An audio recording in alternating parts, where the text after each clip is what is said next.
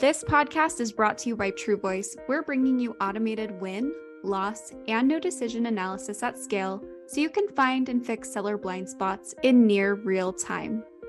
With automated customer feedback from every opportunity, you'll uncover what buyers truly care about when purchasing, what your competitors are doing to adapt, and how the experience with your sales reps impact win rates. With this new insight, your sellers automatically receive the right science-backed sales training from Corporate Visions based on their individual strengths and weaknesses. It's time to get more from your win-loss analysis. True Voice moves you from just-in-case to just-in-time coaching and training. Visit us at www.truevoice.io and start winning more today.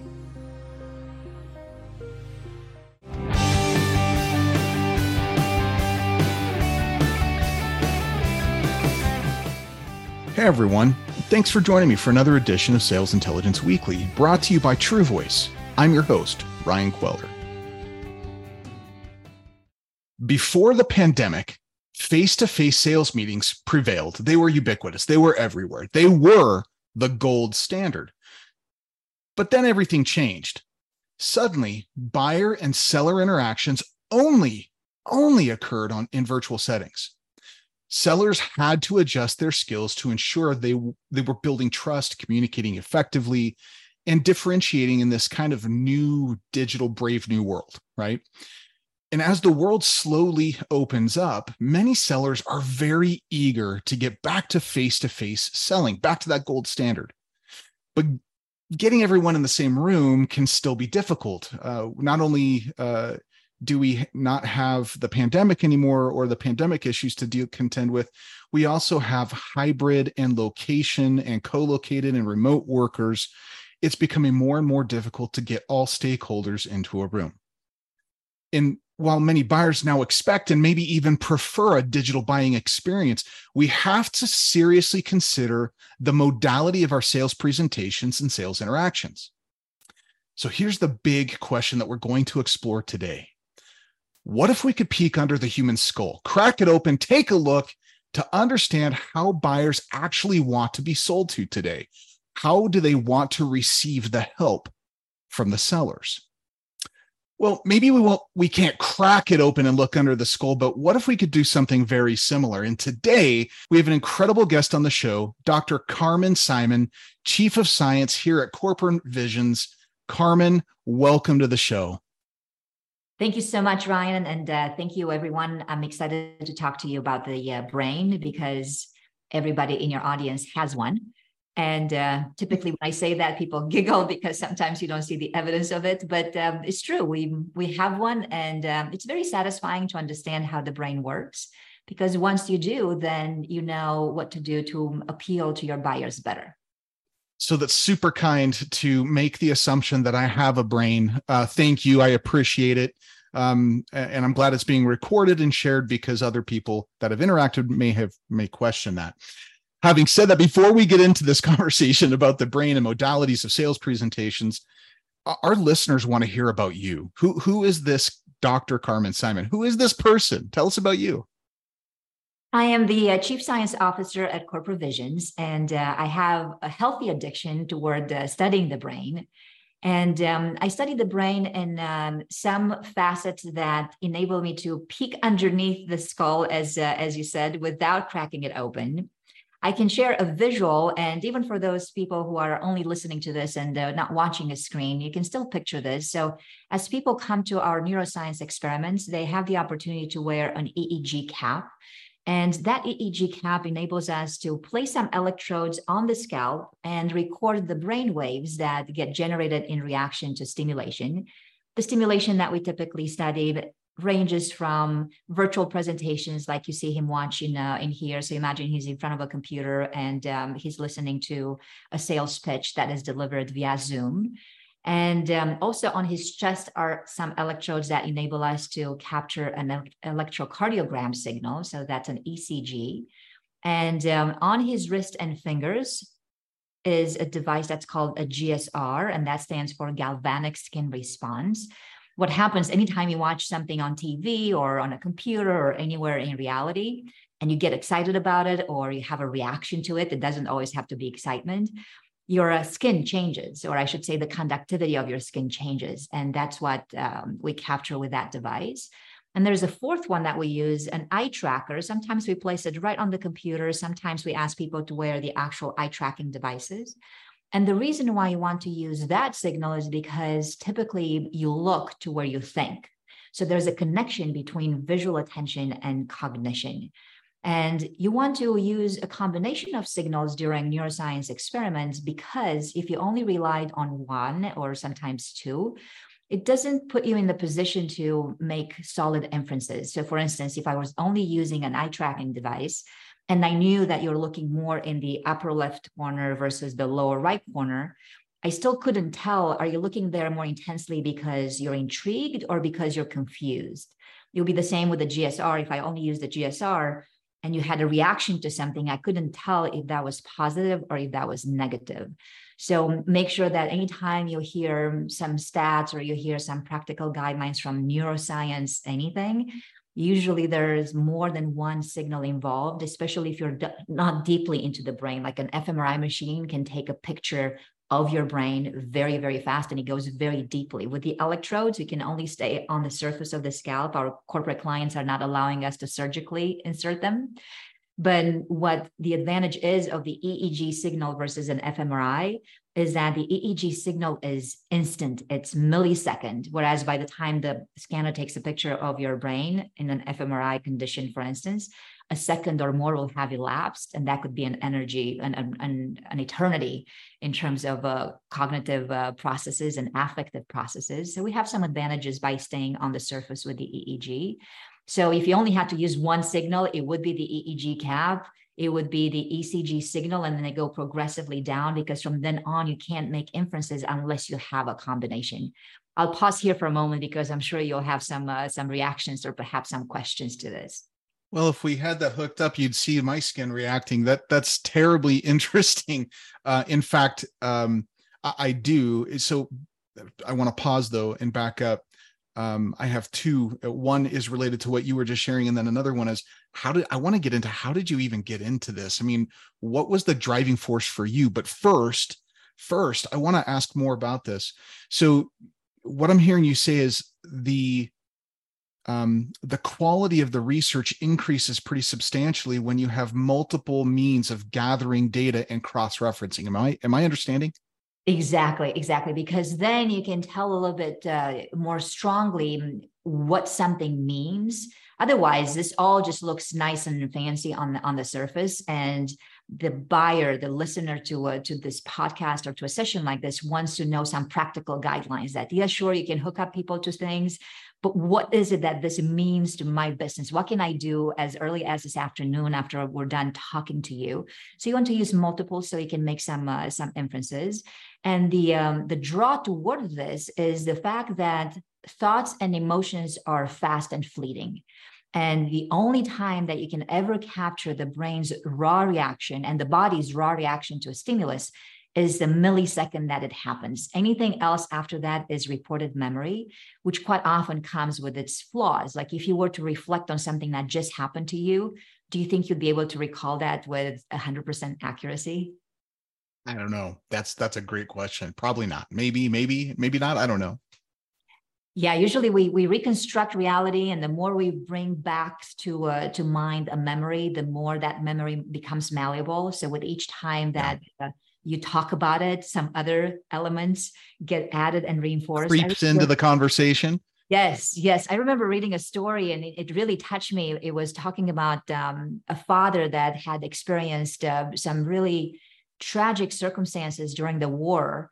And he never wanted to talk to his family about those. And he was a memory expert. And he said, the reason I'm keeping those so guarded is because I don't want them to be tampered with each time that I bring them forward. Wow. That's an interesting way of looking at something that may have been traumatic in somebody's life. What a fascinating thing. So the next question that I have for you is more about you. When did you realize that you had to, when you were compelled to studying the brain? When did this become a real passion for you? Because clearly you have passion around it. I used to work in an R&D department, in a research and development department, and we would receive a lot of vendors coming in, and they would be pitching us with their software applications. And I would listen to one and think, this one is actually pretty good. And then the next one would come in and they would pitch their software platform. And I would think, this one is actually good as well. So you would have, some companies schedule those vendor days. And then decisions are not made instantly. You have to then reconvene, and typically decisions are not individual, they're social within a large organization. So you have to talk to other people. And we are noticing that after 48 hours, after a week, or sometimes even a month, when we would come back and reflect on what just happened and what we heard from those vendors, would first of all be different from person to person. Like what person A remembered was so different than what person B took away. And then because their presentations were so close to each other in meaning and design, we just forgot who said what. And we tended to give credit to the more familiar source. So as you're listening to this, already as a practical guideline, start reflecting on your content and wonder, if somebody took my logo out and put somebody else's logo in, would this message still stand? Because if it does, and you're presenting and somebody else from a competitor presents as well, after a while, the business brain will not be able to say who was what unless you apply some very critical guidelines, which we can talk about, especially in light of virtual versus face-to-face. But that was my motivation, to recognize that indeed, if you want to differentiate yourself, you can't just abide by old methods of presenting a message. Something else has to be done, and it has to be done not based on opinion, but rather on science. And here we sit, which is a perfect segue into the study. So we got to get into this. Let's go. I'm super excited for this. You recently did a study on this very topic, right? The modalities, what's the impact? Can you tell our listeners a little bit about the study that we're going to be talking about today? Yes, with empirical research, you want to create some control and some treatment groups, and then you compare them against each other, and you have to maintain something constant and tweak only one small thing, because this is how you establish causality.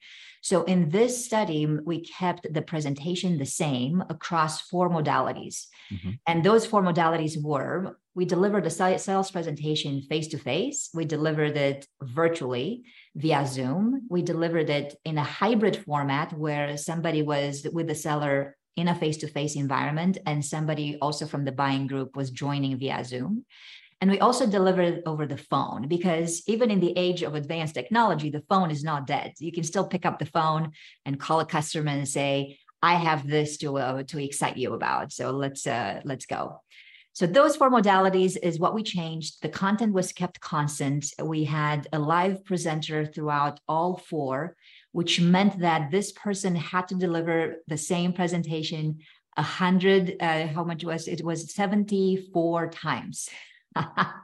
Because we had 148 people participating. And those 148 participants were divided into pairs. And the reason we divided them into pairs is because when we studied the hybrid modality, we had to have one person from the pair face-to-face with the presenter, with the seller, and the other person joined via Zoom. And it was, I'll pause here for a moment. You might have some questions about the design, but this was interesting for us and intense, because first of all, when I typically scan people's brains, I scan them one at a time. Here we scanned 2 people at the time. Typically, we have participants watch a recorded stimulus, like I was showing you in that picture. The person was just watching a Zoom call that was recorded. In this case, we had a live presenter. And also typically we have maybe 2, 3 experimental groups. This time we had 4. So the experiment was really intense from multiple angles. That's a robust study. And I'm curious, did you have the same presenter do all of the workshops, or was it various presenters? No, remember, you can only tweak one thing, which for us was the modality. And we kept everything the same, which is why we hired an actor to deliver those 74 presentations. because a trained actor would know to have the same gestures. Like right now, I'm showing the hands when I say the same gestures. So if that had been part of his presentation, he would have done this the exact same way 74 times, regardless if he was even talking over the phone, because he had to maintain his part constant as well. Okay. So I think we're setting us up here. Did you have a hypothesis going into this? What was the hypothesis going into this? What did you think? Well, you put it perfectly when you introduced the session, when you mentioned that the gold standard was face-to-face. Like that's how people were used to presenting their software platforms. In this case, it was, by the way, a software platform that he was talking about. And we were used to face-to-face as a presenter and as a participant, as a buyer. You were typically attending these situations in the same room. Given that the pandemic had been going on for quite some time, my hypothesis was that out of the four modalities, surely the face-to-face would have been the best one. When I say the best one, from a scientific perspective, you have to define your terms. What is best? For us, best, as I showed you and explained those four signals that we're using, we look for variables such as attention, and attention comes from both the EEG signal, and I look at it as attention across time, meaning that once you get somebody's attention, you stay with them for a while. You can also mean visual attention that comes from the eye tracker device. We also look at cognitive workload to see if something is easier to understand or a little bit harder. Like, for instance, if I had a message for you and kept it constant, would you understand it a little bit more easily if we attended this face-to-face, or if I called you over the phone? Would that make it a little harder? We also look at fatigue, because the brain is a human brain. It does get tired. Unlike the machine that can work overtime, we do need to take some breaks. We also look at motivation, meaning that once you're in a stimulus, you are willing to stay with it and exert some effort toward it versus withdraw. Those are cognitive variables, by the way. And of course, in the cognition, we put the memory variable, because after 48 hours, we test people's memory to see what they still retain. Memory is critical because it influences all decisions. Your customers will make decisions in your favor based on what they remember, not on what they forget. And we have two affective variables. So in addition to these cognitive ones, we look at valence, meaning how much the brain and body enjoyed the experience. And we look at arousal, which in this context, it means how alert and awake the brain and the body feel during that experience. So that's what we mean by what's best. And the hypothesis was that given those variables that I just mentioned, cognitive and affective, face-to-face would come first. And we had a hunch that hybrid might not work so well. What would have been your hypothesis? Like, if you're looking at those four modalities, is that something you would have predicted? Oh, totally. I would have guessed that hybrid was very effective. I would have guessed that simply because of the fact that we have so many hybrid workers and remote workers that people would maybe have adapted to this idea of partial in-person, partial remote. I would have thought that. And I also would have come into absolutely finger down, face-to-face, best way to go. Absolutely. My father, growing up in business, my dad used to call those face-to-face meetings two things. He called it pressing flesh and belly button to belly button. And he always said, people like to be belly button to belly button. That's where business gets done. That was the mantra forever, wasn't it? I love the visual of that. And surprisingly, the belly button to belly button did not work as predicted in this case. However, here's the best news for all of you listening or watching this. The best news is that, cognitively speaking, regarding those variables, when it came to attention, cognitive workload, fatigue, motivation, and memory after the fact, we found no statistically significant differences between the four modalities. So if you ever don't have a choice over the modality, then I can share some practical guidelines that we used to create that presentation that the vendor delivered, the seller, the actor delivered, to make sure that you have it, in which case you can win regardless. However, the belly button to belly button didn't perform as well as the virtual belly button. Shocking. That is actually shocking to me. Help us understand why. We can get to some suggestions as to why that may have been. So when we look at affective variables, the valence and the arousal, people seem to like the virtual medium and be more alert during that modality, much more so than the hybrid. The hybrid was at the opposite spectrum. The hybrid was negative valence, meaning that people did not care for it at all. And it was high arousal, meaning that not only do you not like something, but now you're kind of anxious, you're tense, you're nervous about it. So that's a state you don't want to maintain for too long. And I suspect the reason why that happens for hybrid is because the two people in the pair, remember how one person was face-to-face, one person was joining virtually, do not have the same experience. And I wonder if there is a slight envy for the other person's role, because the moment that you're in a hybrid circumstance, you're reminded of contrast. Life is rough that way, by the way. Anytime that you are in pivotal moments, it's probably because you recognize some sharp contrast. Is that your experience as well? So the virtual person says, I wish my belly button was actually in that face-to-face room. And perhaps the face-to-face person says, actually, I kind of could multitask maybe a little bit more now. I wish I was in that virtual space because that gives me a little bit more flexibility. So now that you have the contrast of the opposite, you're probably recognizing or being reminded of something that you might not have and perhaps you wish for. And that potentially impacts us negatively and gets us unfocused or defocused from the message and focused on the other people that are experiencing what we're experiencing and wishing we had the other thing. Is that right? Exactly. And I've heard from other academic papers that the hybrid condition has been described as here or there. And from our neuroscience study, I would advocate that a hybrid is neither here nor there, because the two brains do not become synchronized. So here's a good point where we can talk about synchronization, which is something that we implemented in the study. So because you have two pairs, now you can observe at what points and how frequently their brains synchronize, meaning that you're literally on the same wavelength with somebody else. Why would you even want to be on the same wavelength with anybody else, by the way? It's because other studies are confirming that when people's brains synchronize, that's connected to better cooperation, better collaboration. And that's usually part of the fact that you have some shared understanding of concepts and you're paying attention to the same things. People's brains synchronize best during the virtual medium and did not synchronize as well during any variation that we had where there was a face-to-face component. So that was also surprising to me as well. That's shocking. I mean, truly it is. That's surprising to me. And this may go back to one of the reasons why you had so many different measurement techniques when you were in the middle of your research, in addition to the what was the thing that goes on your head called again? That's the EEG cap. The EKG cap.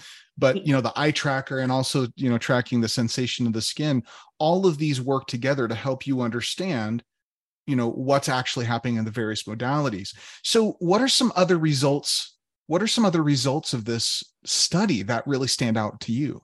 So let's think about now in terms of practical guidelines, things that you can do as early as you finish listening to this. Yeah. Because if there is some merit to all four modalities and all can give you good results, and by good results, I mean 74% of our population, regardless of modality, remembered what we wanted them to remember. We keep in mind this very humbling premise that the business brain will forget 90% of content after 48 hours. So what's the 10% that you want them to remember? 74% of them took away the main message that we wanted them to take away. Even if they listened to the presentation over the phone, which to me is amazing because the presenter did have slides. So that was the only thing that differed in the phone modality. You could hear the same script, but you could not see the slides, yet people still remembered. So what did we do to that script and to that presentation to make that happen? First of all, we had a very clear 10% message, and we didn't mention it just once. He mentioned it 3 times throughout a 7-minute presentation, which is how long the entire stimulus was. And also for those who did see slides, they could have seen that message seven times visually. So it takes that much repetition of a message in order for you to be in charge of what you want people to take away. So as you reflect on your own content, go back and look and say, first of all, ask the question, what do I want people to remember? And then say, how often do I come back to this message? And that's what puts you in a deliberate spot to make sure that people take away what you want them to take away. Otherwise, I remember being at a conference a while back, and the presenter talked about many things for about 45 minutes. And the only thing I could remember after 48 hours was the fact that in Italy, he said, 17% of people believe they could text and have sex at the same time. Okay, that's a skill. That's a skill. I bet you, though, if you had asked that presenter, what do you hope people say after 48 hours around your presentation? That would not have been his pride and joy. Probably not. Probably not the 10% message. Not the 10% message. So you really want to make sure that you're in control of that. Then what else did we do? We added some very concrete elements around some abstract ideas. For example, the presentation was around a software platform that enables sellers to monitor their quota a lot better. If anybody listening to this is an Exactly fan, that was the company whose sales pitch we used, Exactly. And that's their name. And Exactly can be fairly abstract in the sense of now you're talking about compensation, sales, quota. All of those things are abstract concepts that you can't physically touch or feel in some way. We wrap those around some very concrete stories, like the presenter opened with some example from a homeowner that has a house for sale for a certain price. They hire a real estate agent that can sell it for a little bit less, but very fast. And there's some conflict between them. So they're getting to the idea of misalignment between entities, such as the homeowner and the real estate agent. To see the moment that I mention abstracts like compensation, sales, quotas, your brain can go on many paths. But if I say you have a house for sale, you can picture a house that's for sale. If I say homeowner, you can picture a homeowner. If I say real estate agent, you can picture that. That's why the phone condition performed also fairly well, because we were able to use words that were building mental pictures in people's brains. So as you're listening to this and you're looking at your own script and you're thinking, I have a pitch for somebody, look to see what's your ratio between something that is abstract and not available to the senses versus something that is concrete and available to the senses. I'll pause here for a moment because you might have some questions or reactions. So that's so valuable. I want to circle back to something that you mentioned, early in our conversation, and that was people don't make decisions on the things that they forget. They make decisions on the things they remember. Yeah. And so getting pointed with the 10%, knowing the science, getting pointed with the 10% message and maybe hammering is the wrong word, circling back, I think is how you put it, or reconnecting to that 10% message often helps us control what they're going to remember. Is there anything else that we should be doing? Any other practical applications or tactics that we should employ to help drive home that 10% message? Nothing wrong with hammering, by the way, because already you're putting a visual in our mind. So I love that word. The way that we had designed the 10% message was to have no more than 3 supporting points. And this is not because the brain cannot remember more than 3 items, but the brain is a very cognitively lazy organ. If we can get away with less, we will, just because we have to conserve energy. The brain is a fairly small organ in our bodies, but it consumes a lot of our body energy and it has to justify its existence. And the way it does that is by looking for ways to conserve. And we discard very quickly things that are difficult to focus on, things that would take a lot of energy to bring back to mind. So imagine that when you're sharing anything with your audiences, you hope that later on, which is in the future, which is where decisions happen, they will recall what you think is the essence. And it's better when the essence is compact and doesn't have a lot of branches, because those don't take a lot of energy to be reactivated. Reactivating memories will come with some cognitive energy. So make sure that you have no more than 3 supporting points. Those supporting points have to be phrased in such a way that they have cognitive ease. So the words that you use are not so difficult to bring to mind. I was just doing another study not too long ago, and I was calling one of my branches linguistic complexity. And I was reflecting on those 2 words. It's like, those 2 words are kind of heavy. Like, can I come up with something that's a little bit less intense, like perhaps difficult words versus linguistic complexity. You see how some things roll off the tongue a little bit more easily. So cognitive ease would be one such practical guideline. And also design, especially if you are using slides for your presentation, your 10% message in such a way that is distinct from any other slide. And the reason for that is because memory is often dependent on interference, meaning that if there's so many things that look like many other things, after a while, you will not know which one was which. But if you have some things that look like other things, and suddenly there is something that's distinct, like see right here, I have some gray scale kind of gears, but suddenly you see a red one, that one is more likely to stand out in some way, but you still need the gray, because how could you be distinct if you didn't have some similarity? Helps create that contrast. Yes, exactly. Contrast is one of the strongest persuasive techniques that you can ever use in any communication artifact you create, whether it's slides or no slides, because contrast is a shortcut to thinking. The moment that I'm seeing some items and something deviates from the pattern, then I'm recognizing that, oh, maybe I need to pay attention a bit extra to that one. So that's why you need some distinctiveness. And if we were to put some scientific measures around that, how do you know something is distinct? I tend to use some percentages that experiments in measuring, for instance, the size of something or the color of something or the tone of something. The brain needs about a 40% distinction between one item to the next to recognize that something is indeed distinct, to perceive contrast. Contrast is only good to you if the brain can perceive it. Okay.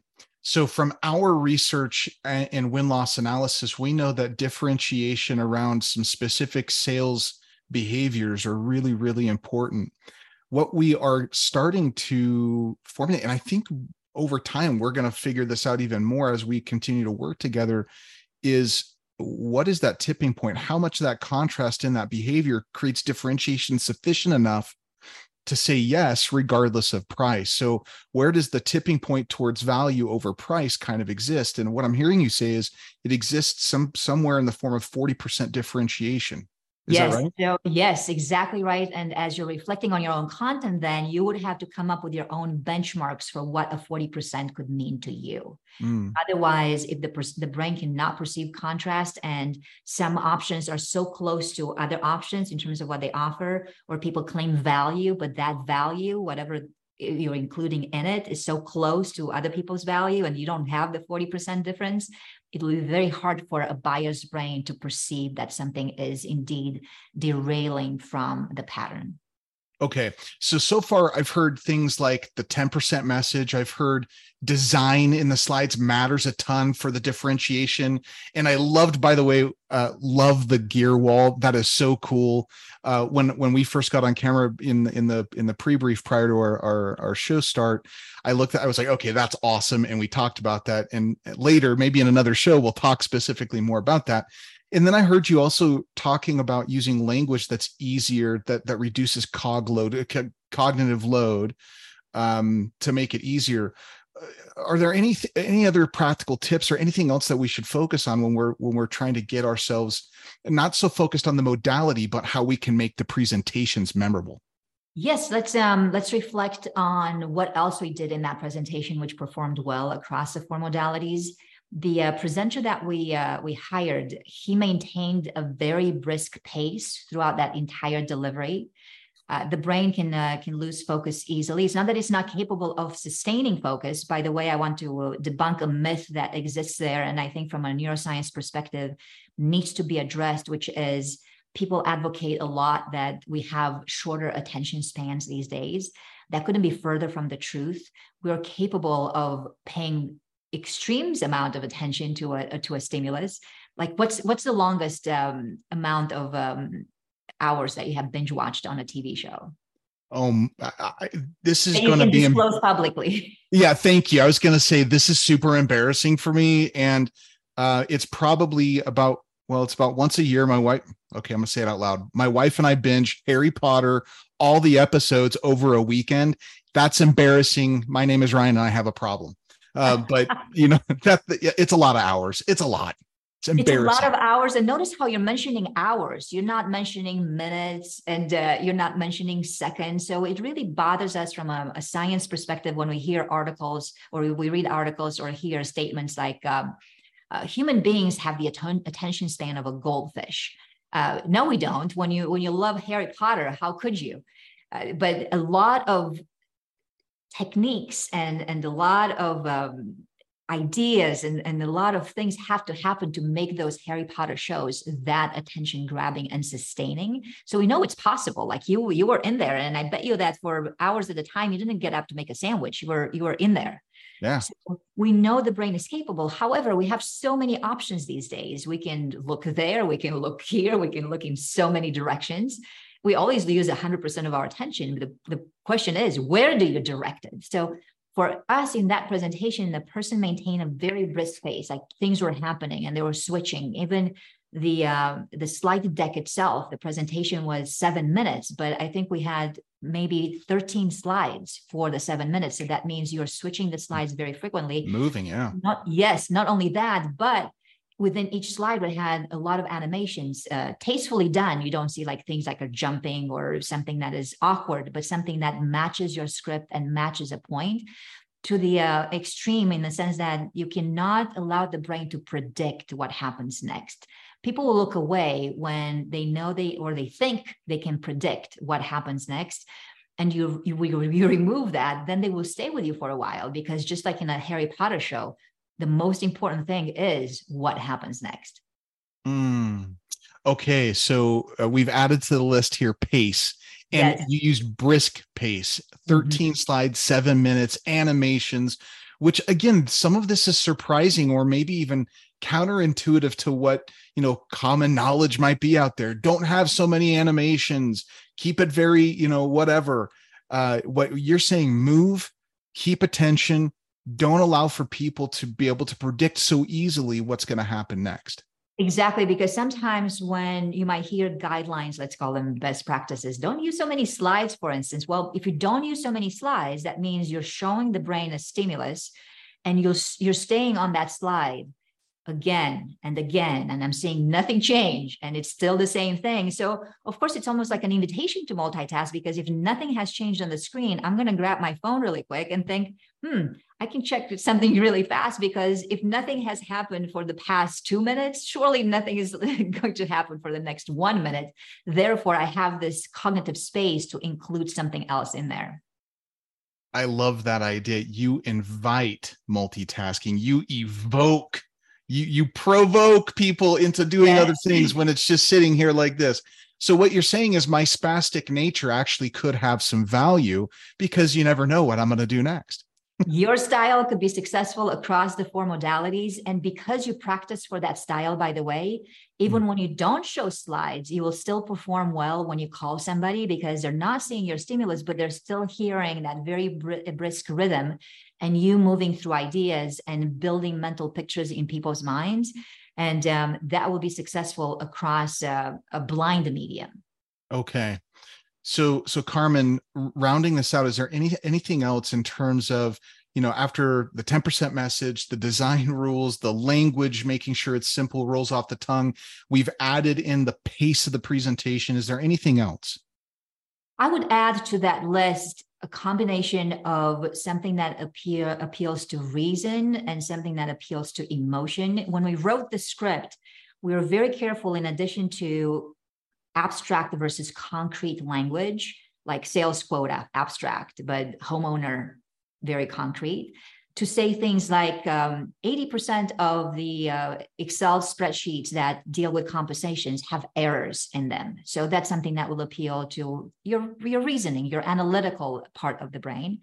And we also use things like Excel is dead, or these errors are deadly, or you have an army of sellers. It's one thing to say you have a group of sellers in your organization versus you have an army of sellers. You see how the emotion is a little bit heavier when you're using the word army, especially given the world that we live in. So as you're reflecting on your own script, look also for these ratios of something that is fairly detached and analytical, such as statistics and facts. The brain needs those, by the way. Do not skimp on them. But every so often, be also very careful to inject just a little bit of a heavier emotion. And it can be a positive one, it can be a negative one, but an emotion nonetheless, because you want to give the brain and body something to react to. Otherwise, on that GSR that I showed you, if we were to have people wearing the GSR device and watch a Harry Potter show, we would see probably 18 peaks per minute. In a business segment, we're lucky if we discover 3 or 4. But if your content has a 3 or 4 and your competitors does not, already you're up ahead. But you are a choreographer of those emotional reactions that you can ignite in someone, and they just have to be deliberate. They just can't happen by chance. So these peaks, as you put them, per minute, what I'm hearing you say, if we're peeling it back, this isn't necessarily just I either have it or I don't. These are skills. What I'm hearing you say, these are skills that can be developed. Is that right? Develop from the person's perspective that communicates the message. So yes. Start honing on those. It's possible that you would have every so often a buyer that is so detached. I'm sure you probably have family members that are like that. You could show them the most amazing sunset and the most touching story, and they just will be unfazed. And you'll have people on the other spectrum, which you'll show them a leaf falling, and they will feel like that is the most amazing thing they have seen. They start crying, Yes. Yeah. Yes. So yeah, we have some dispositions that are across the spectrum. Sure, that's true. But these are averages. So on average, if you look and become a bit more deliberate about the language that you use and some of these emotion-laden words that you can inject in your sentences, then you have an increased likelihood of generating more peaks per minute during your sessions. Okay, so let's talk through some of the presenting insights and techniques that you discuss in the study. So presentation insights and techniques, you mean beyond the 10% and the language? Yeah, like I saw in their data insight question, you had some like practical applications for kind of the process of the delivery of the information. Yes, in typically per corporate visions frameworks, we advocate that when you're approaching somebody with a persuasive message, you first give them some data around the context that people operate in. Then you draw some insights from that data. And then you ask people a provocative question so that they recognize, oh, this is actually very serious to me. I didn't realize that this was so. I wouldn't have thought of it that way. For example, just yesterday, we were on a call and we were talking about people think that they have a differentiation problem. And the question and you can give some stats around that, but then the provocative question is it really a differentiation problem that you're having? Or perhaps you're having a messaging problem. Perhaps you have a diagnostic problem. Perhaps you don't know why you're winning or losing those deals. So see, the moment that you ask that provocative question and you're creating a brief eureka segment, then you can get the brain and body a little bit closer to your stimulus. So we definitely took advantage of the DIQ in that presentation. So far, if we were to summarize, think about your 10% message, think about the ratio between concrete and abstract language, think about the ratio between analytical versus emotionally laden words. Also think about offering enough data, insights, and then asking a provocative question. And to wrap it all up, since it always comes back to that 10% message, make sure you come back to that not once, not twice, but at least 3 times. He came back visually 7 times to the same main message that he wanted people to take away through that entire 7-minute segment. Repetition is the mother of memory. There is just no secret around it. Repetition is the mother of memory. Okay, so if we're wrapping up our conversation here, if there was, and I hate this question, but I also kind of love it at the same time. So talk about contrast and conflict. If you had one piece of advice, right, that may be your 10% message. If you had one piece of advice to leave our listeners today, what would it be? This is a perfect setup because it would have to be related to that 10% message. So think of it this way. Your customers will act in your favor if they remember what you want them to remember. For your customers to do what you want, they have to remember what you want. And to create that memory, you have to be deliberate about it. You cannot leave it to chance, because otherwise it will take away something very little and random. And because decisions are social, you want more people to remember the exact same message, not just one person. So the more you create a unified memory, the more likely the decision and the faster the decision. To get there, you have to be deliberate about your 10% message. So make sure that you're very clear around it. Make sure that it doesn't have more than 3 supporting points. And those supporting points have some cognitive ease. People can roll those points off the tongue without much cognitive effort.